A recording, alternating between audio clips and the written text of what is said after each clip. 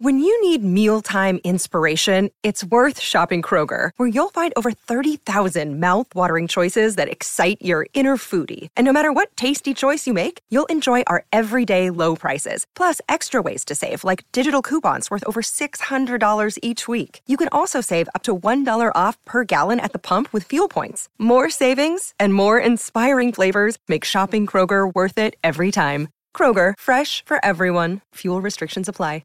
Now, before we start, you might want to check out our other podcasts covering topics like personal development and minimalism, money, health, relationships, and more. So to optimize your life in other areas, just search for Optimal Living Daily in your podcast app. Now, on to the show. This is Optimal Relationships Daily, episode 878, Your Environment, by Catherine of commonsenseliving.ca. Hello, everybody, and welcome to ORD. I am your host, Greg Audino, ready to share more great relationship content with you from some of our favorite blogs and books. Today, I'll be narrating a post that has a lot to do with the relationships we have with ourselves and how the choices we make to grow that relationship can be affected by those who we surround ourselves with that may think a little bit differently. It's a really great post for those who seek to grow and learn, which is all of you, right? Right. So let's get into it and start optimizing your life.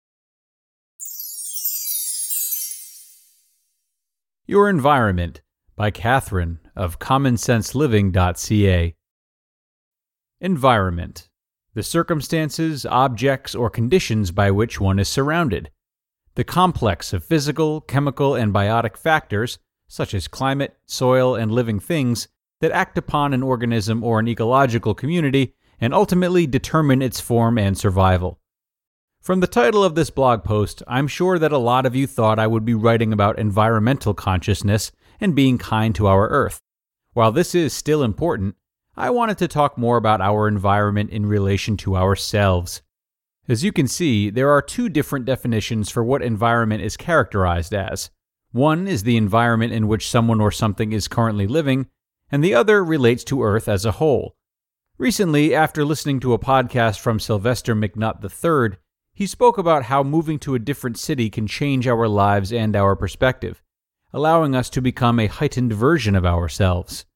It seems the whole idea of moving somewhere else, or even traveling somewhere else, is a way of changing your views.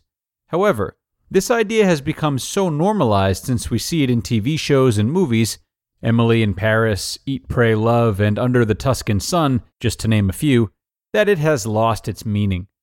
If we were to break it down in a deeper sense, stepping into another environment challenges our traditional way of life, because we have to adapt to something new.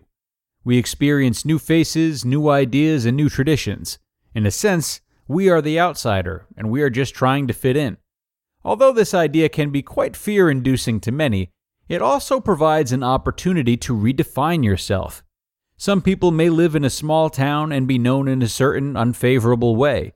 They may be seen as the nerd or the jock, and that title would follow them around wherever they went. This could be a major reason why people want to escape their environment, because people judge you based on a past version of yourself. One of the main takeaways I got from listening to Sylvester's podcast was the following. Sometimes people can't see your growth because they aren't growing. When you choose to grow mentally, the process is often not seen on the surface. In a sense, people see what they want to see. If they want to see you as a nerd, then they will always see you that way no matter how much you change. However, their idea of you is more a reflection of their inner world and not yours. People who are growing understand that growth in others, and if they don't, then they simply aren't growing themselves. This reminded me of my partner's journey to growth. Coming from a small French-speaking town in the north, he lived in that environment for a large part of his life. Although he had a rather good childhood, he felt like something was missing and that he wanted to be somewhere else. However, after a traumatic experience in his teens, it provided him a push to change his life. He wanted to get away from the language he was speaking, the people in it, and his physical environment. He made the decision to go to an English college that took him 2 hours by public transit every day. He knew that his choice would involve some sacrifice, but he was willing to take that risk. During that time, him and I met each other and got into our very first relationship. As you can probably guess, we have been together ever since and have stayed together for close to 9 years. The change in his environment allowed him to break free of his past identity and step into a heightened version of himself. He spoke a different language, met new people with different ideas, and was able to be himself.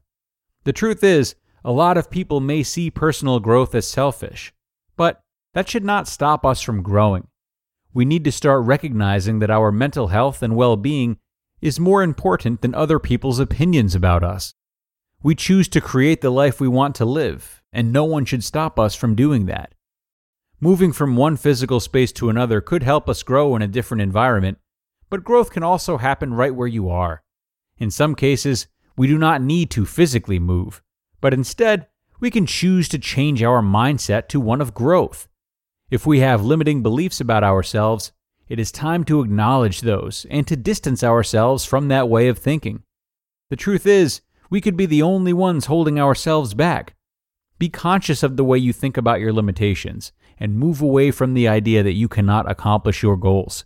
So, if ever you feel like your current circumstances are not serving you, remember that you are allowed to change them, or at least move away from your past perspective. Environment pertains to more than just your physical surroundings, and your inner environment is equally, if not more, important to nurture.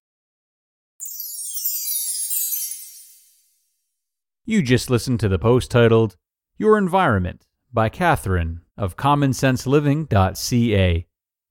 And we thank Catherine for a great post and a great reminder for those who may dare to dream and challenge themselves more than their peers. You know, self-growth, like anything, is not impenetrable to what those around us are doing. It can be a path that feels worthless or even guilt-ridden if we're on it alone and spending time with others who don't understand it. So it can often be tempting to shun such people or call them, uncultured swine, but, that's only if you're feeling really snotty. But know that while changing one's environment is great for developing a new perspective, the thing is each environment has a lot of nuance and interesting things to offer, including the environment that you've spent much of your time in and maybe feel as though you already understand through and through. So see this as an opportunity to always learn and look for information between the cracks when it comes to those who you feel maybe aren't changing as much as you are. True growth and learning comes from understanding and respecting the values of all these people. And on that note, we are going to wrap up this Wednesday show, which I thank you all for joining me on. I will be back with you tomorrow to start the parenting leg of the week, everyone. So I hope you will stop in and continue to optimize your relationships tomorrow, where your optimal life awaits.